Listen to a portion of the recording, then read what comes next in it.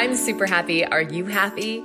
Welcome to the Be You, Find Happy podcast. Here you'll find tips and tricks to inspire you on your way to happiness, to live a courageous life of authenticity, and learn how to speak your truth with grace. I'm Michaela Johnson, and welcome to our podcast.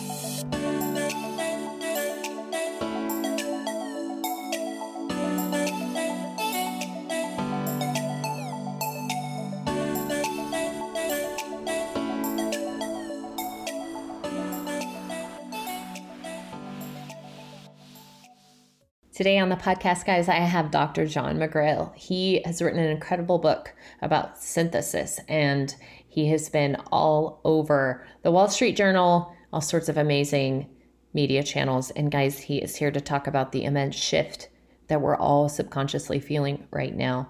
If you had any doubt, now you'll get to hear it from someone who is absolutely brilliant, and he shares all the insights on why and how the hypnotic mind works. Check it out. For coming on the Be You, Find Happy podcast, especially at such an interesting time in the universe. I know we're all kind of working from home environments and things like that. Where are you right now? I actually am working at home today myself, and thanks for having me, Michaela. Strange times indeed.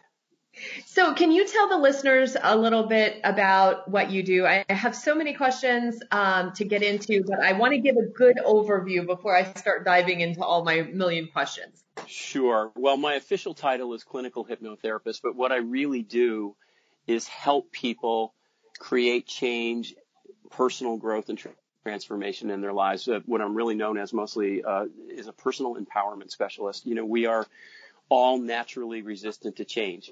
It's just in human DNA. So even when we have something in our lives that's not working well and we want to make it better, to do it ourselves is virtually impossible for most people. And what I essentially do is provide that help so that it happens quickly and profoundly. I like a couple of things that you mentioned. I like that we're going to talk about empowerment, and I also like that we are going to talk about the idea that sometimes people can't do it on their own. One of the things that in doing some of my research on all of the wonderful things you've got going on is that you work within something called the synthesis effect. Can you tell me a little bit about that? Sure. Well, synthesis is the name that I gave my process, which incorporates a variety of tools, techniques, and models, both modern and some as old as human civilization. The synthesis effect is the product of using that process. And what I like to say is that if you do it and you really commit to it, the synthesis effect is learning to live your life virtually free of suffering. And that is absolutely doable by anybody that's willing to put the work in. So when I think of synthesis, I think of like my, high school science photosynthesis.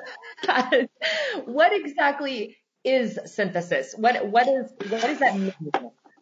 Well, it is very much like your high school thought, because the reason I chose that term, actually it's psychoneurosynthesis, but that's way too long.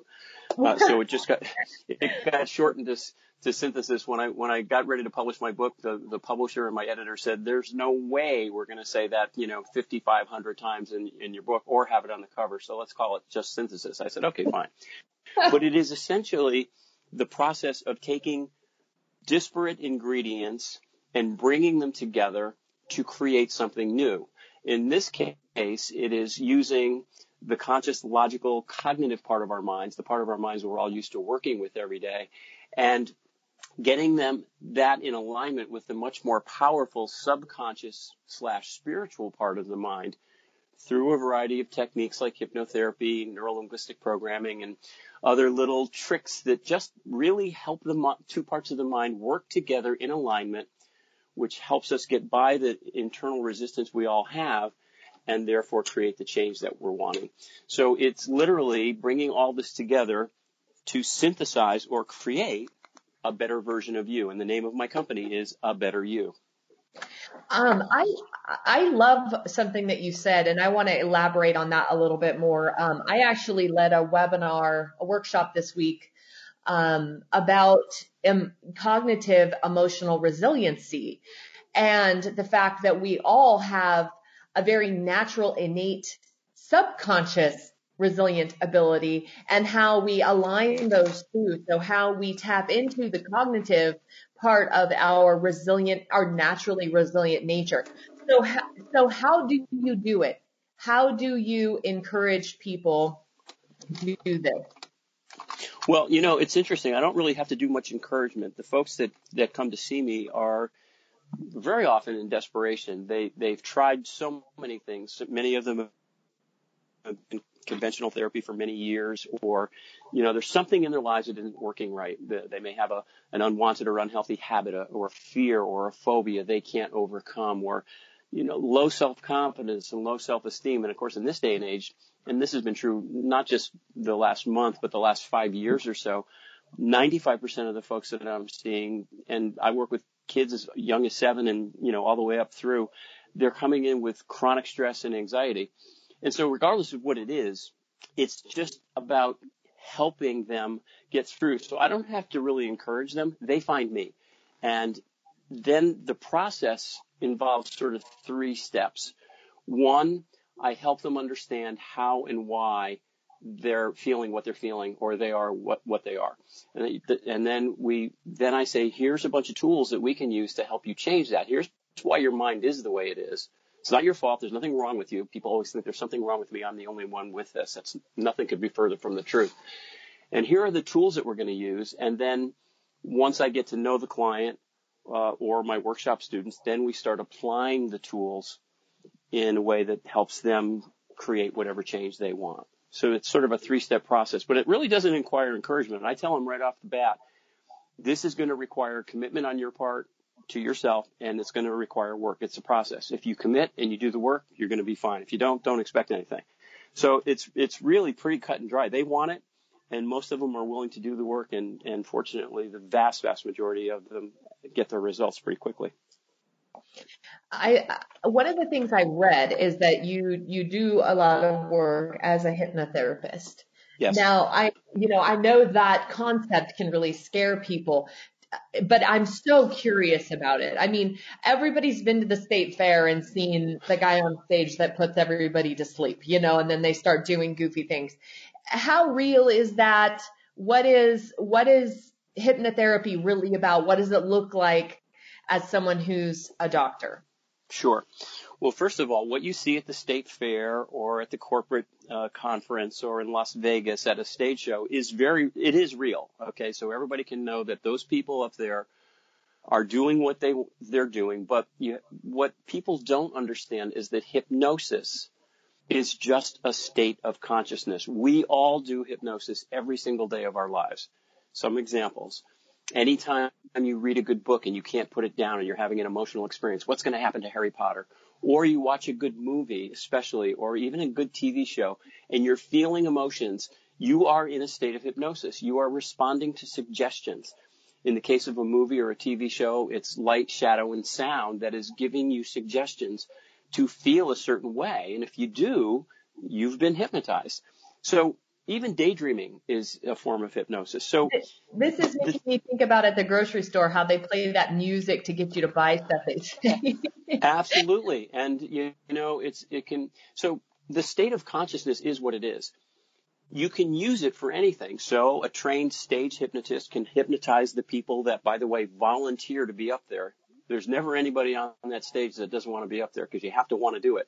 And a trained hypnotist can find that very small percent of the population that has the ability of being induced into hypnosis very quickly and very profoundly. There's about 2% of us or so. But hypnotherapy is using that state of consciousness, hypnosis, that you already know how to do, on purpose to create change, because it creates an open, receptive state of mind. It allows us, if you will, to communicate with that subconscious part of our mind that controls most of our thinking and our behavior. And the subconscious is like a 3-year-old child. It will believe whatever you tell her or him. And it also acts a lot like a computer, at least metaphorically.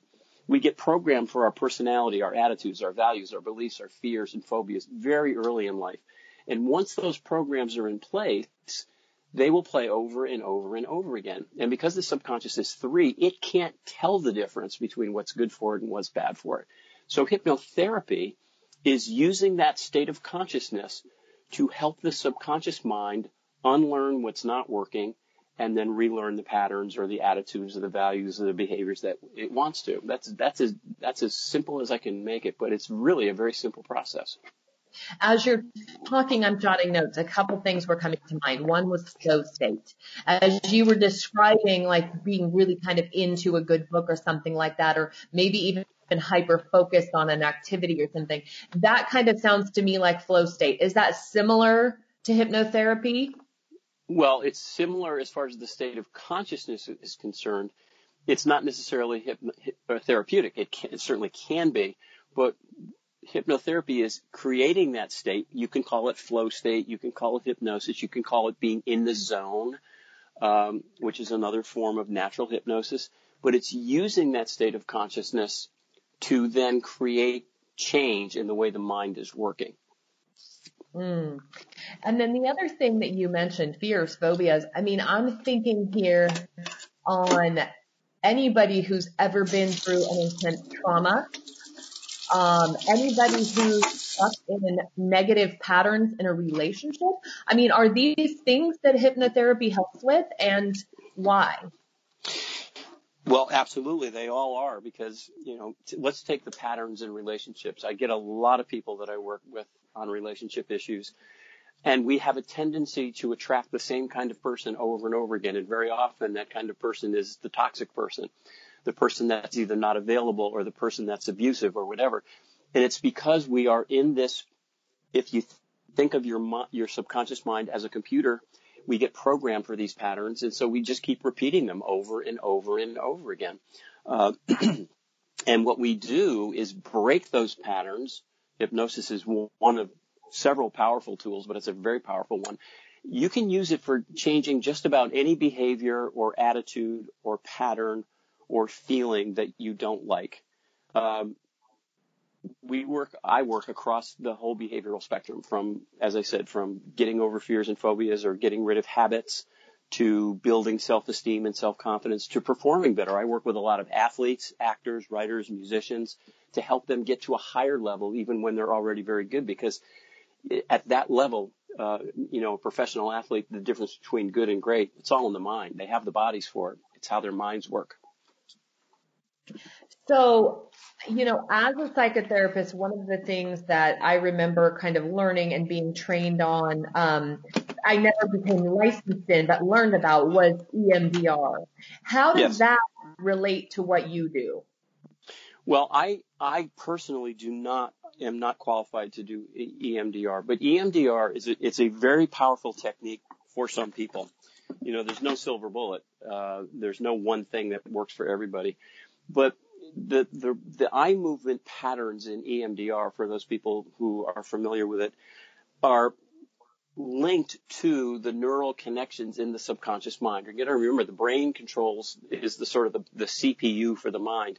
And with those eye patterns, the mind is accessing those internal subconscious computer programs. And for many people, it is a very powerful technique for doing essentially the same thing hypnotherapy does. It deprograms the mind for the old patterns and helps it reprogram it to adapt the new ones. And for some people, it's a very powerful, particularly for trauma victims, it can be a very powerful technique. I don't use it because I've got enough tools that I don't need it at this point. But and again, the more tools you have, the easier it is, as you so well know. But it can be a very powerful thing. It works slightly differently than hypnosis, but it's all about accessing that subconscious computer, changing the program in our heads. So let me ask you this. You talk about empowerment, and so many people that I come in contact with on the daily feel like there are too many things outside of their control. So how does what you do bring back the element of control? And why do you think that people tend to kind of take this "there's nothing I can do about it" approach? Okay. Well, it feels that way for many people. And a lot of us, if maybe most of us, think that life happens to us. The truth of the matter is, and we have science behind this now, is that through our interactions with our environment, I call them energy exchanges because really all we are, if you get down to it, is energy machines. And the process of living is exchanging energies between you and your environment. You take energies in, like you see, you hear, you touch, you taste, you smell, you have experiences, and then energies go back out. You think, you move, you behave. And this interaction that we call life creates our perception of reality. Now, it doesn't feel like we are creating our own reality, but we now have the science that's proven that we do.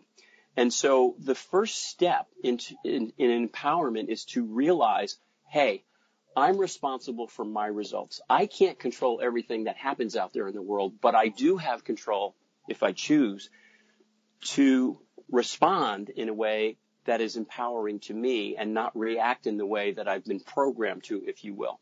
So the first step is take responsibility for your outcomes. Realize that you create your own reality, good, bad, or indifferent, and that gives you the inroad to creating new realities. And again, that's what this whole synthesis process, hypnotherapy, MDR, whatever the tool is, it's helping people take control of themselves, which is the only thing they can control, and learn how to respond on purpose with purpose. And that creates a whole new energetic interaction or a more empowered life. I love that. And that was a mouthful. and I like that. It's like what you said. It feels like we're not in control of it, and I really like what you tapped into about energy. And I'm a firm believer that when you break us all down, there has to be some sort of connection in that way. And that we would be silly to deny that we are all energetic beings. I think anybody in the world right now can finally on some level acknowledge, with what's happening, everybody's feeling a shift. And so I think that this is a great time, in our lives for people to realize, what is available and what we do actually have control over. Absolutely. This is a catastrophe on many levels, but it also, particularly with given the fact that almost all of us have a lot more time on our hands these days, it is a great opportunity to kind of take stock at where am I? How is my reality? Maybe it's time to reevaluate how I'm living my life. And I've got some time to actually do that. And I'm not into the rat race of do, go, acquire. And I'm working with a lot of clients now in that regard, just kind of helping them do an internal inventory, if you will.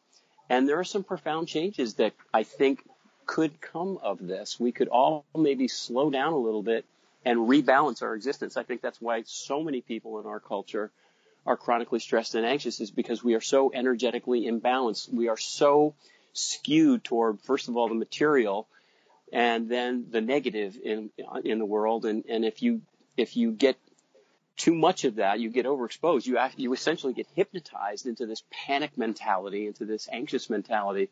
This is a great opportunity for folks to make that shift. So good point. So another thought here. One of the things that you you posted a blog on this. I'm not sure if this actually works or not, but you help people quit smoking with hypnotherapy. Is that true? Oh yeah, there's about 1,250 people out there that are no longer smokers that used to be. No way. I mean, those are my clients. Yeah. Wow. It's one session. Smoking. One session? In my process, everybody does it differently, but yeah, in my smoking cessation program, there's some preparatory work that I do with the client to get them ready and to understand the dynamics of their particular relationship with tobacco or vaping, and then they come in for a single 2-hour session and they're done. That's it. Would this work? So this works for vaping too, you just said. It does. It's a little bit more complicated because vapors have more access to their drug, if you will. But yeah, I work with vapors and we get great results. I actually offer a lifetime guarantee with my smoking cessation program or vaping cessation. I mean, that's just hard to believe. So for somebody listening to this that's been a smoker their whole life, or somebody who's highly addicted to something, I mean, how does it work? How does it really work? Well, again, if you look at the addictive pattern, it is subconsciously programmed into your mind. What a lot of people don't realize, let's just take smoking, because when you get to other substances, it gets a little bit more complicated. But the addiction to smoking is not so much the addiction to nicotine. Yes, nicotine is an addictive substance, but the nicotine is out of your system in about 72 to 96 hours. It's the emotional and behavioral addiction. Smoking becomes part of our life. We smoke when we're happy. We smoke when we're sad. We smoke after a meal. We smoke when we're drinking. We smoke, it just becomes, it weaves itself into the fabric of our daily lives. And for many people, particularly heavy smokers, it becomes largely an unconscious pattern. You just do it. So you have to address that part of the behavior in order to be successful. And again, hypnotherapy is a very powerful way, which, by the way, it's been in use for 7,000 years, and there's got to be a reason for it because it works. Hypnotherapy is a very powerful way to address those patterns, those subconscious programs. And we have the ability, the human brain has a thing called neuroplasticity. It has the ability to disconnect old circuits, old patterns, and reconnect new ones, or synthesize or create new ones. That's largely what we are leveraging with hypnotherapy, but it works really well with these kinds of patterns.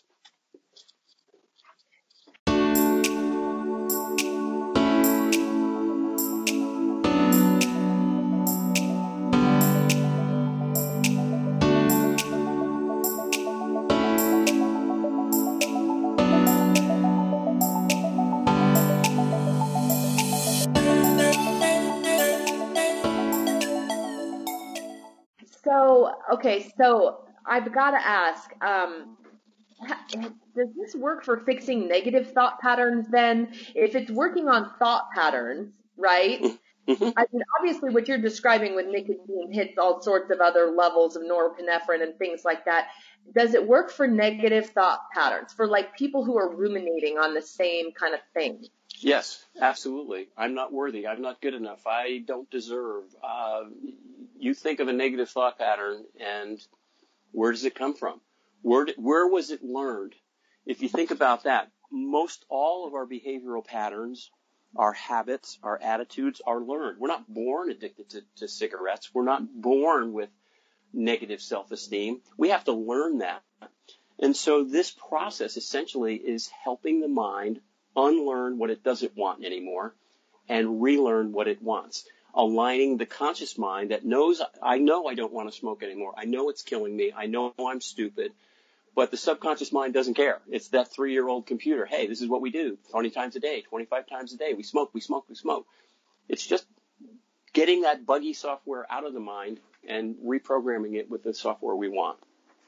You said this has been around for 7,000 years. Where did it originate? How did people first tap into this? Well, we believe, as far as the records are concerned, that it was discovered in ancient Egyptian culture. They actually had sleep temples, they called them, where people could go and do trance work, because hypnosis is just an altered state of consciousness. It's a trance. You're focused on one thing. Everything else sort of goes away, like being in that zone or the flow, and it opens up the mind to new possibilities. So we know that the ancient Egyptians had sleep temples, and also the ancient Hindus discovered the power of trance. And meditation is a very close cousin to hypnosis, by the way. They feel very similar, although they affect different parts of the brain. So we know it's been in use since the dawn of time because it's a natural state of consciousness, and it works. It helps create change. Modern hypnotherapy was, let's see, I want to think. James Braid was a Scotsman who used it in one of the early wars because they didn't have any anesthesia, and he was doing surgery using hypnosis as an anesthesia, which, by the way, is in use today as well. So I'm reflecting. I read a million self-help books, so I'm not remembering exactly which one it was. But I read somewhere, I don't know if it was Thomas Edison or who, you know what, it actually might have even been somebody who I had on this podcast told me that there were once these scientists that would put themselves into this dream state, and they would like create something that would fall off of, to make a loud rocket to like wake them up. But in this pre-dream state, like when they would first start to go to sleep before they were asleep, they would have all of these like incredible insights to various different things. Is that some level of hypnosis, do you think? Is there like this space before you fall asleep? Perfectly described. Yeah. And that is familiar to me. I'm trying to think. There was a guy, Think and Grow Rich, Napoleon. Yes, that's it. Yes, yeah. That is it. Yes. Right. So he tapped into that because what he found is that many of the great minds of the world, like Abraham Lincoln and Einstein, used this sort of state of mind to help them develop inspiration and insights. And actually, when you fall asleep at night, you're awake, you're aware, you close your eyes, and then we go through this transition to unconscious sleep. Right before unconscious sleep would be a state of mind that we would equate with very deep hypnosis. So you're not quite asleep and you're not quite awake. And in that state of mind, the mind opens up to new possibilities. And that is the essence of how hypnosis and trance and even meditation works. Wow, such an interesting concept. And then there's so many people, I'm just reflecting in the world. There's so many people that are hurting in some way, that are suffering something. And, if people knew this was possible, how could the world change? What would improve in the world if we could raise our vibration to such a level that people had this element of healing, Well, the changes could be incredibly dramatic because we as a species, and I do believe, I just did an interview with an online website, and I can't remember the name of it, but I truly believe that we must begin to act and behave globally. With technology, the earth is getting smaller and smaller, and also we're not doing it any favors. We keep hearing this talk about we need to save the planet. The truth of the matter is we don't need to save the planet. The planet is going to be fine. Look what happened in Venice, Italy. As soon as the traffic got off, the water's cleaned up, the wildlife started coming back. If humanity disappeared tomorrow, the planet would be just fine. So it's funny because I was somewhere and somebody said the world's going to crap. And it was like, no, the world's actually doing A-okay. Yeah. The people might be going to crap, but the world is not. Exactly. And so I really believe with technology making the planet so much smaller, we must begin to think and act globally as a species. We have to start, first of all, rebalancing our energies and cooperating with one another. And when we do that, we will save our species. This could be the beginning of a shift that many people have been predicting is coming for years. I don't know. I certainly know that it has had a huge effect on all my clients and all my friends and family. And, a lot of people are just kind of taking a time out and saying, okay, let me just take a look at the way I've been doing the business of my life. Maybe there are some changes I could make. And if they do, that's where people like you and I come in. This is one of the things I've been saying. I've been saying there is no better time than now to become you want to be, and you have no more permission, than you've never had this level of permission in your life to reset, to restart, and for all those times that we cursed sitting in traffic and things like that. And yet, now those are things that we would absolutely embrace. And a lot of people do believe that, that this is in divine order, that this happening was Mother Nature kind of saying, I need a break. And if you're not going to give it to me, I'm going to take it. I do not disagree. I don't believe in coincidences, and I can't remember. I studied with many people, and like you, I've read hundreds and hundreds of books. But one of the shamans, and a lot of my synthesis process is based on native philosophies because those folks just simply had it figured out intuitively. But one of them said, at some point, if we don't make changes, the earth is going to shake us off her back like a dog shakes fleas off his back.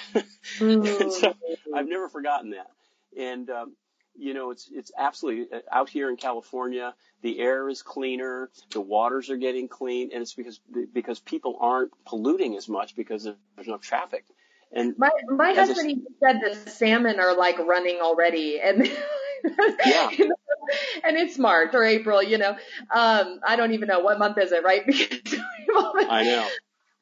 But the other thing too that I had kind of shared on my Instagram, the other day is that may we never take for granted hugging a friend when we see them, may we never take for granted toilet paper being on the shelves at the grocery store, all these things, that, and so much opportunity, so many of my clients over the years have said to me, I wish I had more time, to learn this new thing or to read this book, or I wish my family had time to sit down and have a meal, but we're so busy, we've got sports, we've got this, we've got that. It's like, the call has been answered.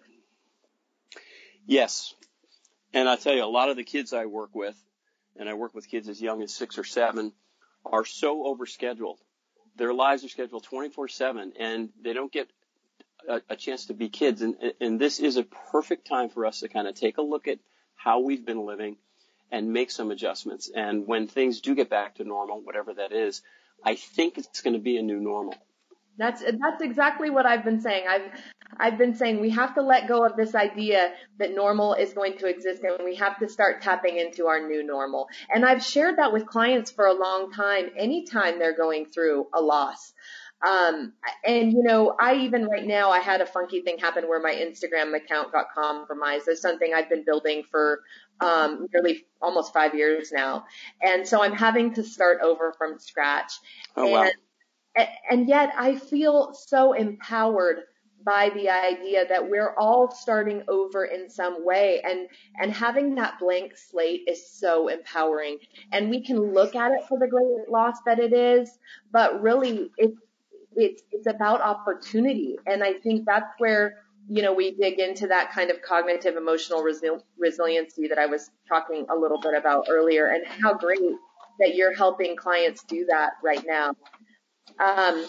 One of the hardest things that I find is the memories, is missing something that was, and I think we're all probably experiencing that on some level. For me, on my Instagram, it's when those memories pop up 3 years ago or whatever. But for a lot of people, it's, going out to lunch with their friend, or, the memory that they had of getting their favorite coffee and seeing their favorite barista in the morning. How can what you do help people move through those memories that feel lost in some way? Well, there's always a time element involved, regardless of the nature of the loss. And you can't completely erase it. You can't just say, okay, you magically don't feel badly anymore. So one of the things that I start with is to help my clients give themselves permission, because a lot of people think I shouldn't be feeling this way. Well, that's not true. And everybody has a different time frame for processing a loss, whatever that loss might be. So first, give yourself permission to feel the way you're feeling. Acknowledge it. Then we gently set perspectives, appropriate perspectives. And again, that's different for different people. But what I help them do, and I'm sure you do the same thing, is I help them develop a point of view that is, the best way I can describe it is as balanced as it possibly can be, so that they can take whatever it is they're dealing with and processing in perspective, and not completely give up their personal power in the process of processing the loss and getting back to whatever a normal state of life is. And it's a gentle process. It's different for everybody, but essentially it's like, okay, you can go so far one way or the other, and anytime you're in that sort of an emotional state, it's usually not good for you. So let's bring it back to the middle. Let's look at it from as balanced a perspective as we can, while you're giving yourself permission to go through what is a process, and you cannot erase the process. That usually accelerates it quite a bit. I like what you said, and this is exactly what I tell clients that have experienced a great loss, is is that we have to allow ourselves time to feel it, but then we have to look at what action we can reasonably take. Like, what are we in control of? I like that a lot. So one of the other thoughts that I would be remiss if I didn't bring up is that sometimes in this idea of hypnotherapy, I can imagine people say something to the effect of, I don't want my brain screwed up. I'm afraid if you go in there, you rewire something, it gets messed up. What do you say to that? Well, first of all, I remind them that they're doing hypnosis on themselves every day, and the only way your brain can get screwed up is if you allow it to get screwed up. I can't make anybody think or do or say or feel anything they wouldn't want to or don't want to. So it's easy to inadvertently get your brain screwed up. One of the things, I'm doing a series of videos during this crisis that come out on Tuesdays and Fridays with little tips and tricks to help people, get through it as best as they can, as powerfully as possible. And one of the things that everybody has to really avoid is being hypnotized by too much exposure to media. If you're sitting at your glued to the TV set all day long, watching MSNBC or CNN or any of these, all they're doing is chewing and reiterating and repeating all the gloom and the doom and the fear and the panic. If you watch enough of that, you hypnotize yourself into that mentality. So I can't screw anybody's brain up. It's impossible to screw because we're dealing with a natural state of consciousness. Hypnotherapy is about helping people create the changes they want. I can't make them. I tell people all the time when I do lectures and I do a lot of corporate outings on personal empowerment, I say, if I could make people do what I want them to do, I would do it if I could. I'd have a minion of soldiers out there changing the world, and I'd be the most benevolent ruler of the earth ever, and we'd get rid of all the problems. But I can't do that. I like that. I like that analogy. So for people listening, one of the other things that you do hypnotherapy about is, how to create wealth. So for people who are listening right now that are thinking, I think I may want this, but I don't know how or what would be good for me. What are your offers? What do you suggest people call you for? I suggest people call me for anything in their lives that's not working the way they would want it to, that they probably have tried to make happen and failed, or I hate the word failure, but not succeeded in it. And it doesn't matter whether it's behavior, it doesn't matter whether it's a habit or a pattern or an attitude. If there's something holding you back from living the life you want to live, it can be changed. It's probably going to take some assistance, and if I can offer that assistance, great. And if I can't, I'll help you find somebody that can.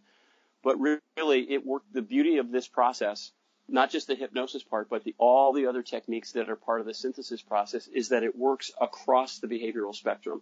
If there's no organic or induced, literal brain damage, then this is a very powerful process for many, many things. If there is a true mental illness like schizophrenia or something like that, then that's a different story. But for the 85% of us that just have stuff that's holding us back, it's a very powerful process. I'd say give me a call. If I can help you, I will. And if I can, I'll help you find the help you need.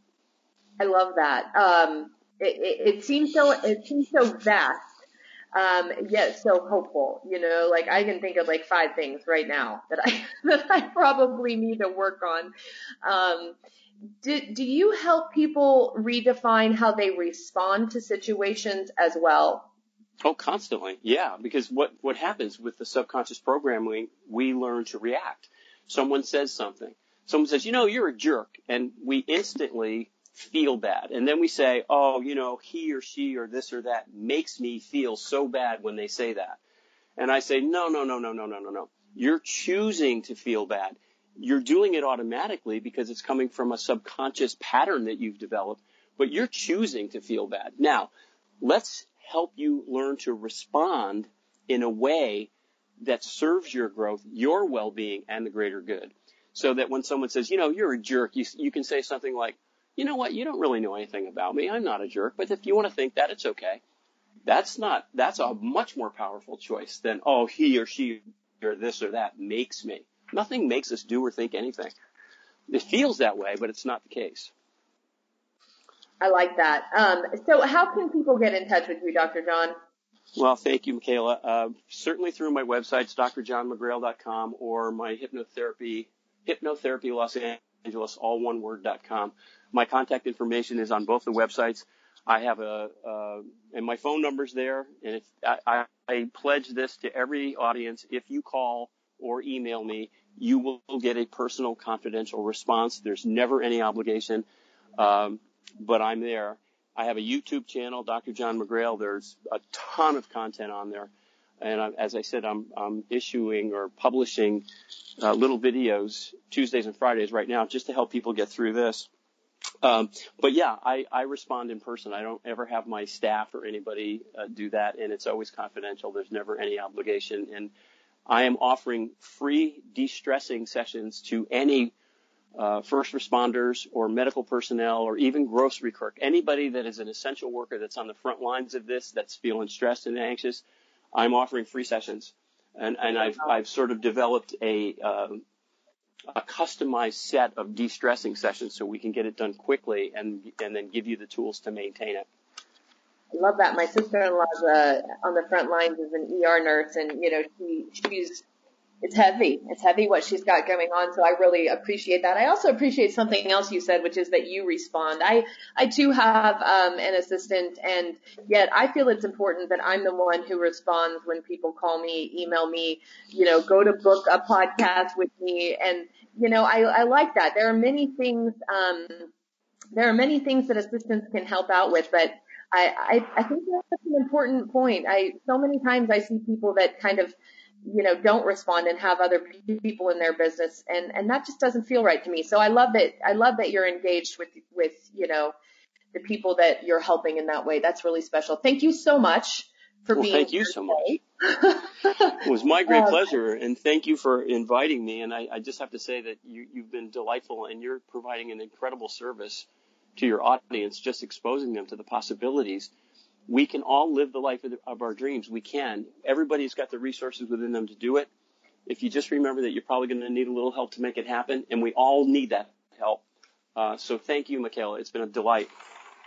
Thank you, Dr. John. I'm so glad you came on, and we will definitely be in touch.